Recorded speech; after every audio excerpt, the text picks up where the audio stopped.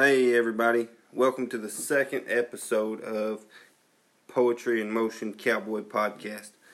Today the poem that we're going to talk about is one that I wrote. It's called This Ranch of Mine, and it's just a rancher kind of reflecting on some things. He's thinking about the day ahead that he's fixing to go into, and so that's what we're going to talk about today. We're going to talk about ranchers. We're going to talk about cowboys and kind of what they do and who they are and why they do it. So I always think it's a good idea when we can to have a working definition of what we're talking about.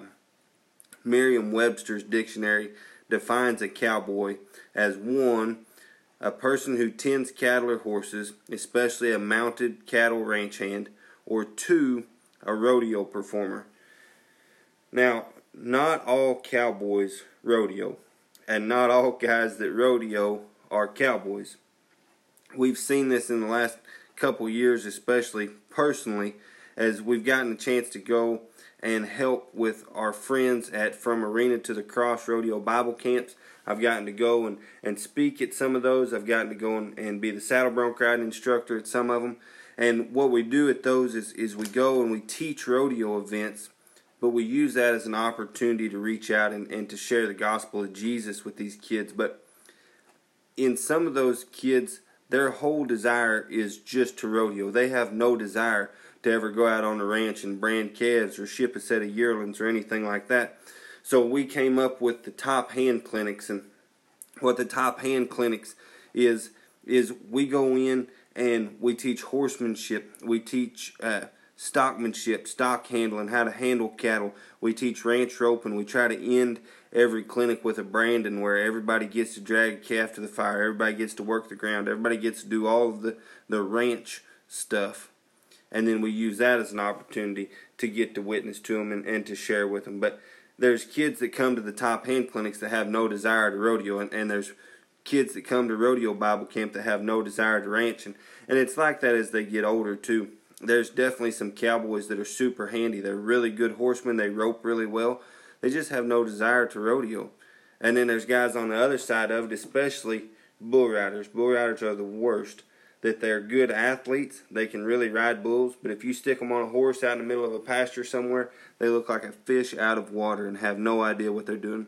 Well, that's not always the case. There's definitely some really good cowboys that rodeo and can do both. But there is a difference in the two, in cowboys, ranch cowboys, and rodeo athletes. So today we want to talk about the ranch cowboys.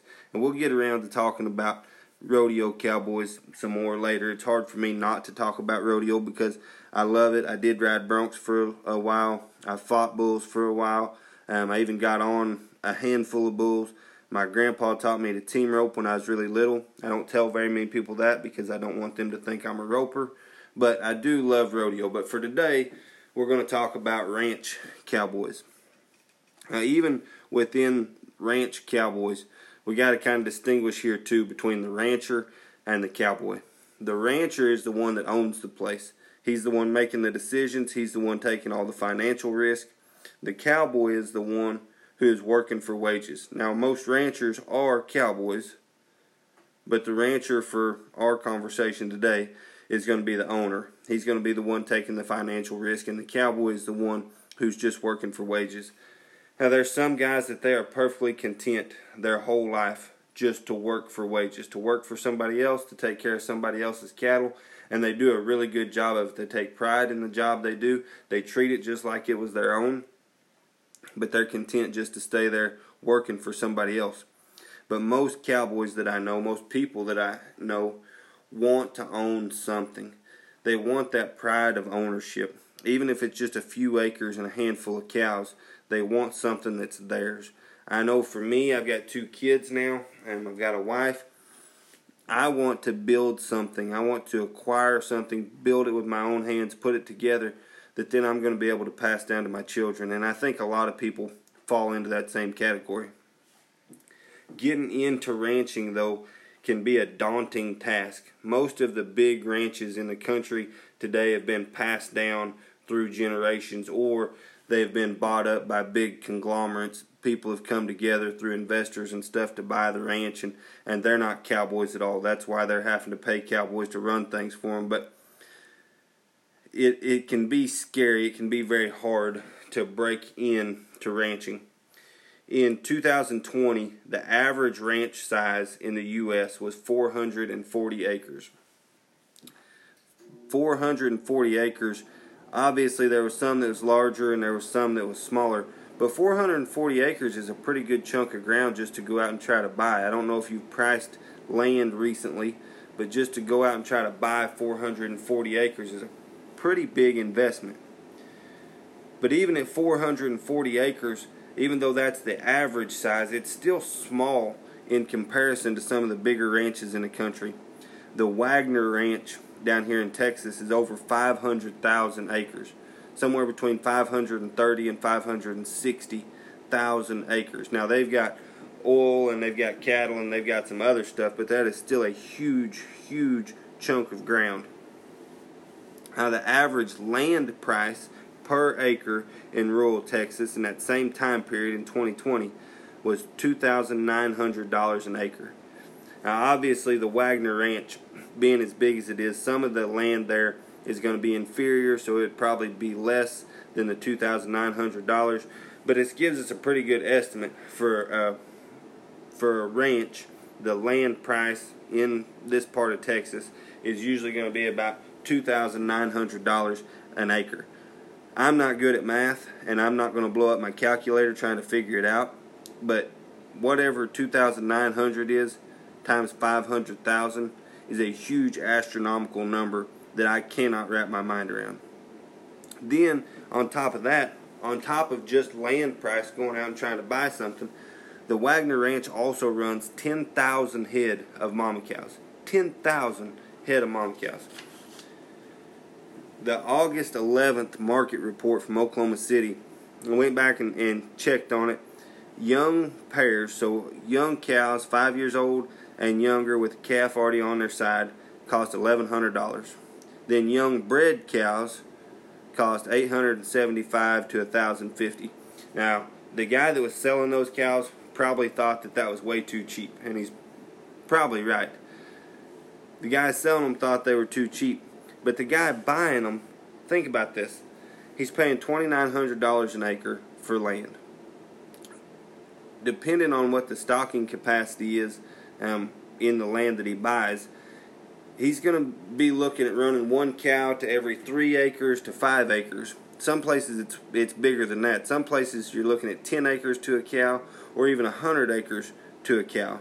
Now, if it's going to take you 100 acres to run one cow, the land probably doesn't cost $2,900 an acre. It's definitely going to be some cheaper land. But even if the guy has to buy 5 acres to run one cow, he's at almost $10,000 before he ever buys the cow. Then you stick another $1,000 on that for the cow. He's at $11,000 just to buy enough ground to stick the cow on and to stick her out there. Then on top of the price of land and the price of cattle, you got to feed them things. The price of feed is going up. A new pickup to get you around the ranch, to put out hay, to haul them cattle back and forth to the sale barn, whatever you need to do. Pickups are ridiculous now. I don't see how anybody can afford to go out and buy a new pickup. Then you've got equipment. If you need a tractor, if you need an auger, grain bins, whatever it might be, you got equipment. Then you got medicine. Even if your cattle were healthy, even if you don't have a big vet bill for that year, you've still got vaccinations, you got dewormer, you got to keep mineral out for them cattle. All of that adds together to make it a very, very hard career for someone to break into. But there are people every day that are still working towards it, striving towards that end and that goal. So once a person has saved up enough, they've traded enough, they've borrowed enough, however they've accumulated it, they finally get enough to get started, it doesn't get any easier. There's a very common misconception that you just take a set of cows, kick them out in the pasture, all they do is eat grass and gain weight. Then you go out there, you steal all the calves off of them, take the calves to the sale barn, and you get rich and famous. That is not the way that it works. The best way that I have heard ranching described is that you are selling grass. And the context of this conversation was two guys arguing about raising cattle versus raising sheep. Now, most cowboys, just because of their pride and their ego and tradition, will not lower themselves to raising sheep. But the guy in this story who was raising sheep had put a pencil to it, he'd figured out all the numbers, and he had figured out that he could make more profit per acre by running sheep than running cattle. But it doesn't matter what your operation looks like. It doesn't matter if you're selling hay. It doesn't matter if you're raising cattle, raising sheep. If you're custom grazing cows where somebody else owns a set of mama cows, they send them to you, you run them on your grass and they pay you for it. Run a set of yearlings where you go buy weaned calves at a certain size. You run them for a duration of time and then try to sell them for a profit. Doesn't matter what your operation looks like. It all boils down to you have X amount of grass and you are trying to sell that grass for the most money possible. A person has to be a good steward of grass. They have to figure out how to stretch that grass and make it last longer, how to utilize it, how to improve it so that it can make them more money. I've seen guys who are masters at taking a piece of ground that has no grass hardly at all on it, and through the way they feed their cattle, where they feed them, how they move the cattle around, when they have cattle on it, when they take cattle off, that within just a matter of years, that's really good pasture with a lot of nutrient-dense grass on it. Rotational grazing is huge. Taking cattle, feeding them in a certain area for a while, and then moving them to a different pasture. But whatever it takes, whatever you have to do, you have to be able to stretch, utilize, improve, maximize your grass. A cowboy, first and foremost, has to be a good steward of the land and good at managing his grass. Now, once you get the land bought, you get the cattle turned out there, you figured out the best way to utilize your grass where it can be profitable, then it is inevitable that cattle are going to get sick. It doesn't matter how good your nutrient program is, your mineral program, doesn't matter how well you vaccinate, doesn't matter. Stuff is going to get sick. And so on top of a cowboy being a good steward of grass, most cowboys are as good as a veterinarian at diagnosing illness. If you're running cattle, it is inevitable you're going to deal with pink eye, foot rot, pneumonia, scours, mastitis. The list goes on and on. But good cowboys get to where they can see it in those cattle before it has a chance to progress and get bad. While they're still in the early stages, these guys can notice it and they know what medicine to give and how to administer it to get that taken care of as quickly as possible. And I'll be honest with you, doctoring cattle for the rancher is stressful because he's got cattle that are not gaining weight because they're sick. He's spending money having to doctor them. But for the cowboy, doctoring foot rot and pink eye is one of the funnest things that you get to do because there's your chance to get out, take your horse, and go rope and doctor some stuff. But if you are a horseback cowboy, not only are you doctoring on cattle, you have horses. And horses just look for unique and creative ways to injure themselves. All the time dealing with horses wanting to colic, horses getting cut up, bowed tendons, inflamed tendons, horses foundering, EPM. All of these things are going on that a cowboy has got to know how to take care of. And a lot of times, a vet is not handy. For where I live, we're about 45 minutes to a good horse vet. And so we can get there if we need to. It's not that big of a deal. But if you're a camp cowboy living out on the middle of the Wagner Ranch, you're out in the middle of 500,000 acres, you can't just load up your horse and run him to the vet real quick. You got to know how to doctor these things on your own.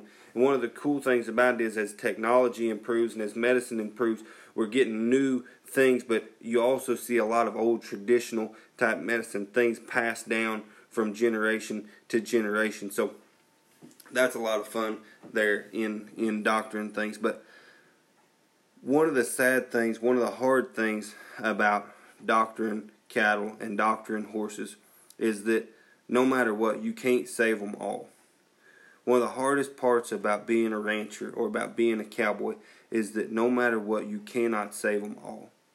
Not only are you investing your time and your money into these things, where if if I put X amount of dollars worth of medicine into a calf and he dies, I've lost not only the price that he would have brought later when I sold him, but I've also lost the price of the medicine that I put into him. But it's not just the time and the money that you put in.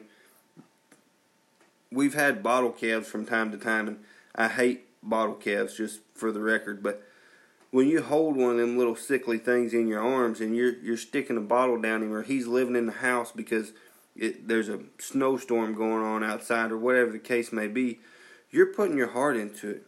And with the horses, I feel like even more than the cattle, when you're doctoring on a horse, there's a connection there, and you are putting your emotion and your heart into what's going on. So if they don't make it, which death is just part of the deal, there's a season for birth and there's a season for dying, but man, it's hard. It's heartbreaking to sit there and lose one. And another thing about it is that most ranchers and most cowboys, they've got their kids with them. And that's part of the lure of the lifestyle, is that your kids get to go with you, but your kids got to learn at an early age that death is just part of the deal. My daughter had a bottle calf, and again, I hate bottle calves, but we had raised him up, and he was doing good, and he kind of got stressed out one day, and then he just fell. Like his health just plummeted. And we doctored on him, we did what we could, but we lost him, and he died. And my daughter had been the one bottle feeding him, she'd been the one taking care of him, and so she had to just swallow that, and she had to take it. And she was 5 years old at the time. She had to grow up and get to where she kind of knew the facts of life and knew that death comes. And then we had some brood mares, and had one colt. He was healthy. When he was born, he was up, he was growing, things were doing good, and we were actually getting pretty close to sending in his papers to the Quarter Horse Association. We were actually going to name him after my daughter, and then he just gets down one day, and we tried for probably 2 weeks doctoring on this thing. We would get him up, we would do everything we could. Come to find out, he had spinal meningitis. There was nothing we could do about it. It was a freak deal. And this colt that we had our hands on, we'd played with, we'd haltered him, we'd brushed him, we'd been there when he was born, all this stuff, all this hope that we had for him, everything. We just had to watch it go, because he passed away. He didn't make it. And it's hard. It is hard to put your heart into something like that and to just get it wrenched out from underneath of you. But when things do go good, when things are getting better, you finally get a set of healthy calves, you've managed your grass good, you've got the cows bought, you get the calves raised up, they're ready to wean, you wean them off, take them to sell, and when you go to sell, you are at the mercy of the market. The last 2 years have been crazy for cattle producers, for ranchers. Just a short overview of it. The meat packers are the ones who set the price of cattle. It doesn't matter who is actually sitting in the sale barn. It's all trickle down from the meat packers. There's only 4 primary meat packers in the U.S. They've got a pretty good monopoly of what they are willing to pay for things. You don't have anywhere that you can go outside of them, so you just have to take whatever price it is they're willing to pay. Wholesale beef, like you see in Walmart or somewhere, has skyrocketed. It has gone up. But instead of that profit trickling down to the producers, it's actually been the opposite. Most producers have been seeing less, while the meat packers have been seeing more. And like I said, they've got a monopoly over it, so you can't go outside of them. So you're just at the mercy of what somebody else is willing to pay you. That same market report from August 11th at Oklahoma City, 550-pound weaned steers brought $1.75 a pound, so that put them at around $1,000 a head. I think that's probably a pretty good price. Whoever sold those calves was probably pretty happy with it. That's about $1,000 a head. I think there was 63 head in that load. That sounds pretty good until you remember that steer's mama cost $1,100. You fed her for 9 months before the calf was ever born. Cow's gestation's 283 days or somewhere in there. So you fed her for 9 months before the calf was even born. If you wean the calf at 6 months, now you fed the cow for another 6 months. You fed hay and protein all winter just to keep them alive. You've kept mineral out for them year round. Whatever your vaccination program was, you vaccinated them. You've dewormed them. The diesel to put in your truck and your tractor to get you around the place to get feed put out was $3 a gallon. You've still got a note with the bank on the land that cost you $2,900 an acre. You've still got a note with the bank on the cows because you had to borrow money to buy them. That $1,000 a head for that steer goes really, really fast. And that's just on him trying to break even. If this is a rancher that's trying to raise a family and support them on this, all of those other expenses are before he ever buys braces for his little girl or buys a set of cleats for his kid to play football or puts food on the table or pays a house payment, any of that stuff. But even if, just say this was a really good year. It was a really good grass year. You didn't have to supplement a whole lot. Your calves were healthy. The weather was favorable. They weaned off high. Brought a good price. Even if you made a profit this year, one of the hardest things about ranching is that you can't bank on that happening again. Because next year or even next week, the bottom could fall out of it. You've got to be super thankful in the years that things are good and the years that you do make a profit. Because there's no promise that next year is going to be that good. Now, one of the perks for most cowboys is that they get to work cattle horseback. There's a lot of guys that probably wouldn't be cowboys at all if they didn't get to ride a horse. Now, there is some people that have gone to four-wheelers and ATVs and all of that kind of stuff, but most cowboys prefer working cattle horseback. There's a guy down here, he hired me to come day work one day, me and one of my friends. So me and Gavin go over there and we go out. Of course we brought our colts. No better place than to put miles on a colt than out there day working. But we take these colts and we take off and we ride out to where the cattle are at. He goes out there with the feed truck and hits the siren, and all the cattle just fall in behind him. So we just get behind the cattle on our horses. Don't end up having to do nothing. Don't even get to ride our horses hard enough to get a sweat on them. They're still trying to buck us off and act like idiots by the time we get to the pens. Then we get up to the pens and we think, all right, here we go, finally. Going to get to ride our horses a little bit. Going to sort some cattle off. Going to do whatever. And he asked us to get off our horses and tie them up because in the pens, he liked to work everything on foot. That was one of the most miserable days of my life, and I have yet to go back and day work for him again. I love him. He's a great guy. But if I got to be on foot in them knee-deep black dirt mud pens with a set of high-headed tiger strap cows ever again, it will be too soon. I'm not going back over there if I can't ride my horse. That's just a side note.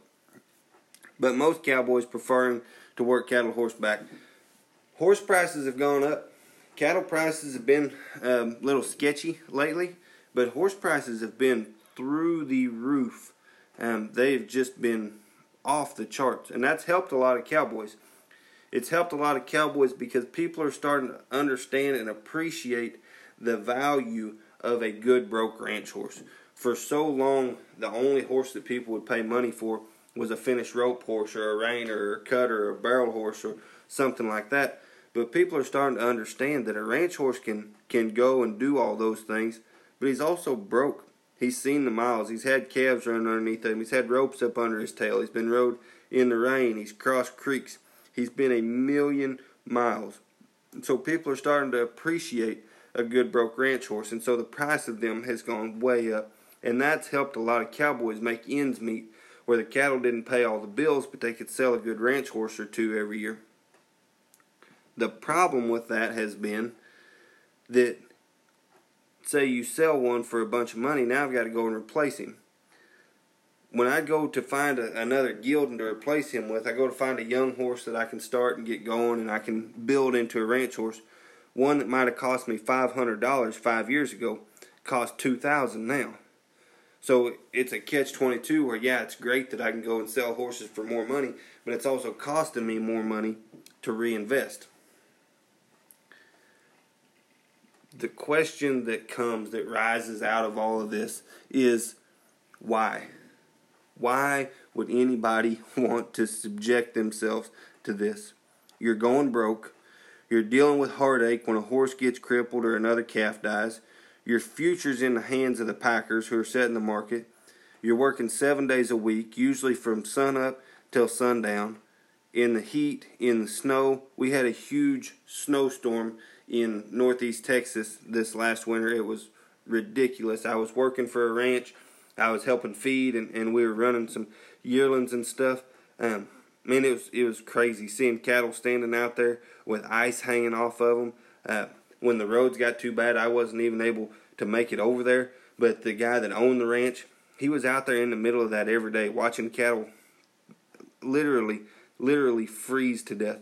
And not only the heartache of watching them freeze to death, but his pocketbook getting hit every time it did. Why would anybody do that to themselves? It's a hard question to answer unless you've ever done it.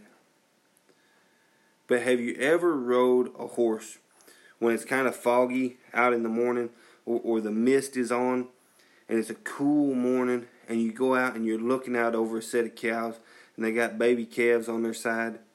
Everything is perfect in the world. You're not dealing with any rat race. There's no traffic jams in town. There's no sirens. There's no lights. There's no anything.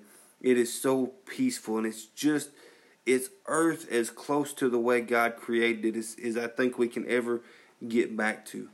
And the feeling of joy and happiness and peace that comes over your heart in those moments is indescribable, and it's worth more than money. Talk about the pride of ownership of something.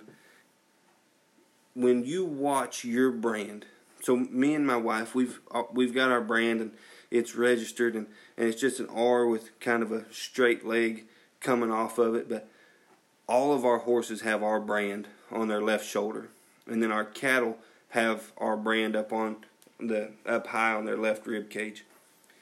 When you stick that brand on something and it's yours and you take pride in it, these horses that we're making, we try not to brand one and sell it unless it's a super good one, unless it's the real deal.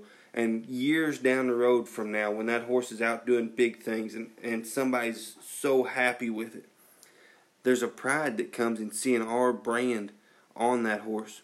Or when it's our set of calves, and we know how much it took for us to be able to afford that $2,900 an acre land. And we know what it took for us to get the loan to buy those cows and how much work we've put into them. And this is the final product. This is what makes it all worthwhile to see that brand go on them. Then on top of that, there's very few jobs in the world where you get to take your wife and kids with you. I'll never forget one of the funnest things that happened to us. We bought a place in Oklahoma, a small place. We bought a little set of cows. They were crazy.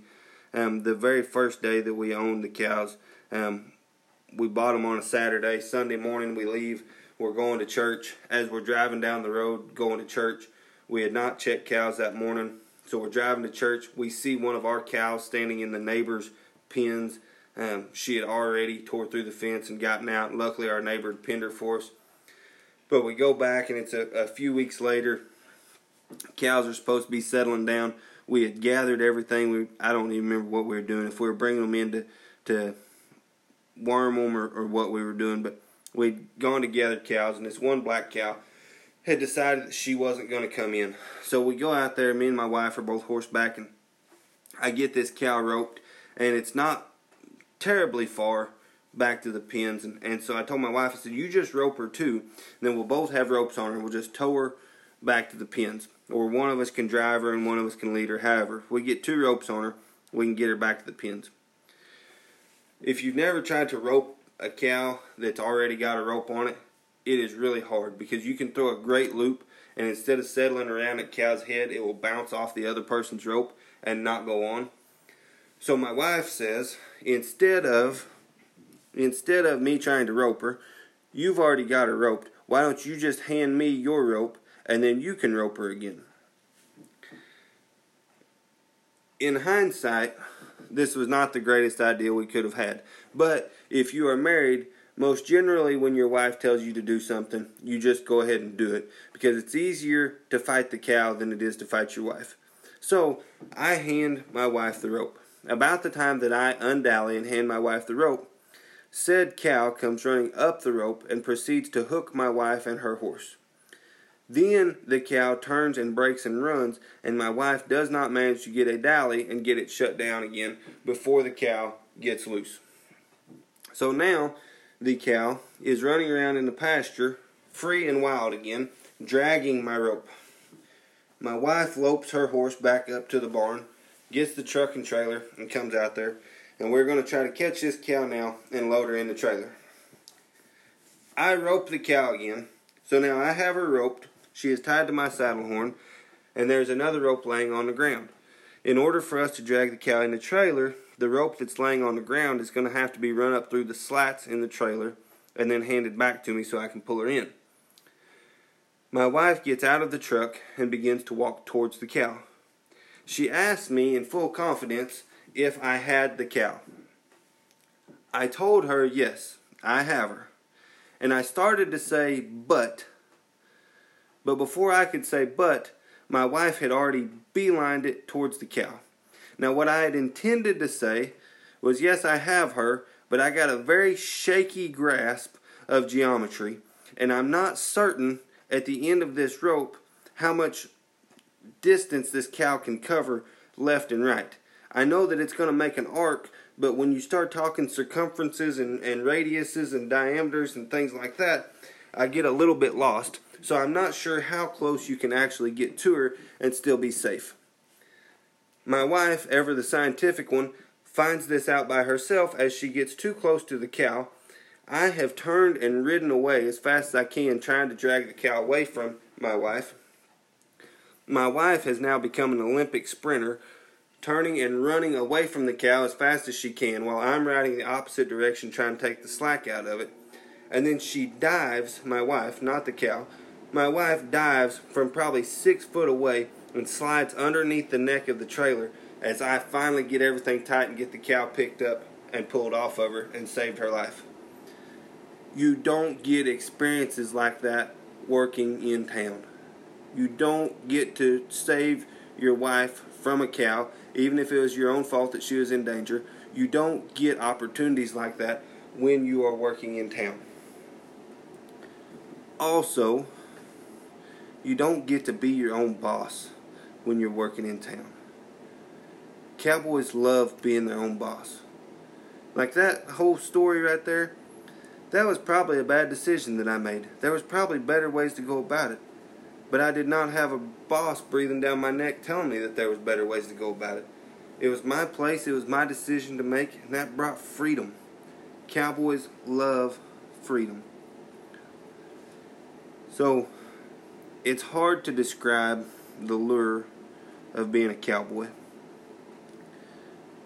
But I think freedom goes a long way in it. Freedom, fresh air, getting to be outside. Yeah, we're probably going to gripe when it's been in the hundreds here this week. Back this winter, there were parts of the country that had unprecedented snow and cold, and they were still having to be out in it. The cowboys, the ranchers were still having to be out in it and take care of stuff, but there's a handful of days in the spring and a handful of days in the fall when it's so beautiful and so perfect to be outside that it kind of makes it worthwhile. You get to be with your family. I don't have to leave my family to go to work. When it's time to go to work, I gather them up and take them with me. We've got an old gelding, 20-some years old. My boys, too. I throw him up on him, and my daughter's got a 6-year-old mare. I throw her up on that one. My wife gets on another gelding that we've got, and I get on whatever colt we got standing around there. I don't have to leave my family to go to work. I take my family to work with me. And there's tradition. Ever since this country's been a country, there's been people punching cows. My dad raised cattle. My grandpa raised cattle. My mom's side of the family was all horsemen. The tradition of it, keeping that alive. There's ways of handling cattle and taking care of cattle horseback that are slowly dying for different reasons. And the tradition of getting to keep that alive is super important to us. But we know that it's a lot of work, but it's also a lot of blessing. A piece of scripture from the Bible in Luke chapter 12, verse 48, it says, "To whom much is given, much is expected." And so most cowboys don't mind being a lot expected of them.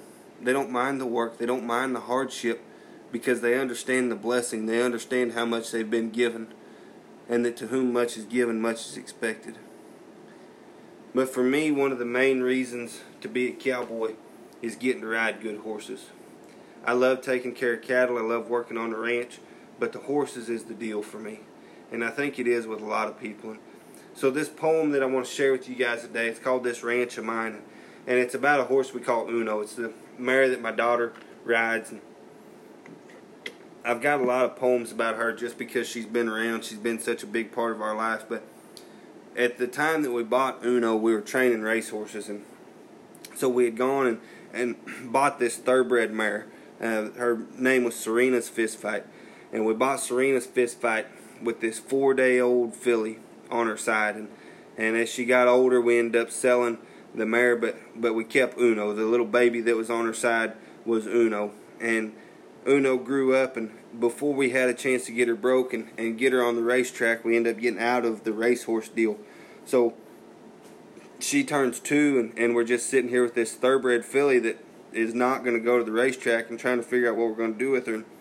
So I just started riding her and started using her. And it was amazing how gentle she became, how good of a ranch horse she was. When she was a little baby, she was wild. She did not like people. And my wife just decided that whatever it took, Uno was going to get gentle. She spent so much time out there just messing with her and petting her and just being around her. And now Uno's like a big puppy dog. She's a great ranch horse. She can really run the cattle. She's cowy, got a lot of cow sense. She knows what a cow's going to do before the cow does. But she also packs my daughter around running barrels and doing stuff like that. So anyway, we love her. She's a great horse. And this poem is a true story to some extent about me just standing out there in the barn talking to Uno. So I want to share this poem with you guys. It's called This Ranch of Mine. The bay filly cut her leg. Then it rained for days on end. So I put her up in a stall out of the mud to mend. I finished up doctoring her leg. A good half hour went by, till I realized I was still in her stall just talking. Didn't know why. Her hay was going untouched as I scratched up under her mane. For the longest time we stood there, talking, listening to it rain. She's been around here for 3 years now, since she was 4 days old. She's seen the other horses come and go, the ones I've bought and sold. But somehow she understands me, just like an old friend would. She listens patiently as I ramble. Just her presence does my heart good. Calves fell off 20 cents in 2 weeks, and the place payment's coming due. I sold one of the colts last week, but it's not enough to get us through. This ragtag group of heifers we worked so hard to put together, looking at them makes me feel kind of like this weather. 'Cause it's cold and dark and rainy. And the heifers I'd hoped to breed are going to end up at a sale somewhere to meet our financial need. One bottle calf died. One cow's getting thin, and now you cut your leg. I'd plead for help and mercy, but I don't know who to beg. The sage grass took over the pasture. The black horse has EPM. He used to be top of the line. Now it hurts me to look at him. The cost of living's on the rise, and grain prices keep going up. We have too many mouths to feed, and my daughter wants a new pup. I know self-pity is worthless, and I shouldn't be throwing a fit. I do love the life I lead. I'm in too far to quit. I wish cattle were high, and horses were too. If they were worth anything, I'd sell one or two. But selling the cows wouldn't pay off the truck. So I'll just keep ranching and praying for luck. The filly doesn't say anything. She's heard it all before. She just rolls her big brown eye my way as I head out the stall door.